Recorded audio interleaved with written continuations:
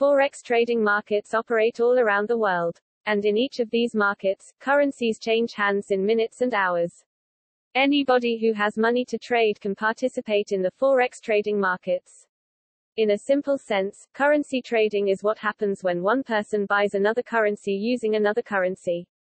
For example, if an American guy visits India, he might need to exchange his US dollars in Indian rupees, for him to be able to buy products in India.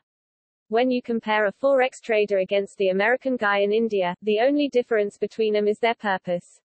The American guy traded his currency because he needs to buy Indian goods. On the other, while the Forex trader exchanges his currency because he hopes to gain money when the value of the currency he bought appreciates in the future.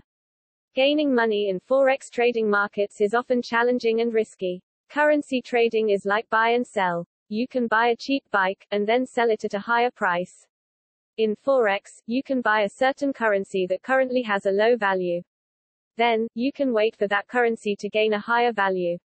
When that time comes, you can resell that currency. And of course, you will gain money in the process. As this article mentioned a while ago, Forex is risky. The risky part is when you buy a certain currency that has a value that will soon depreciate further.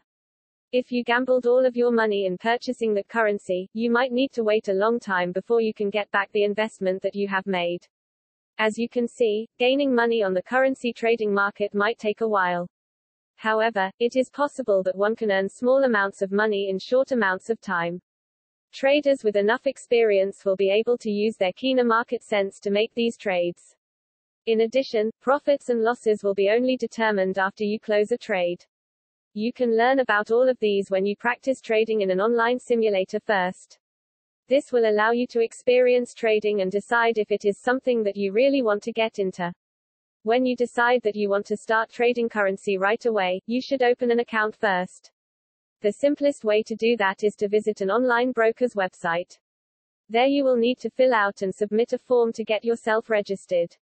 Remember that some brokers may require you to submit or fax a copy of your W-9. Also, some might ask for an initial deposit that may amount to $500, though, some might ask for a bigger or smaller amount.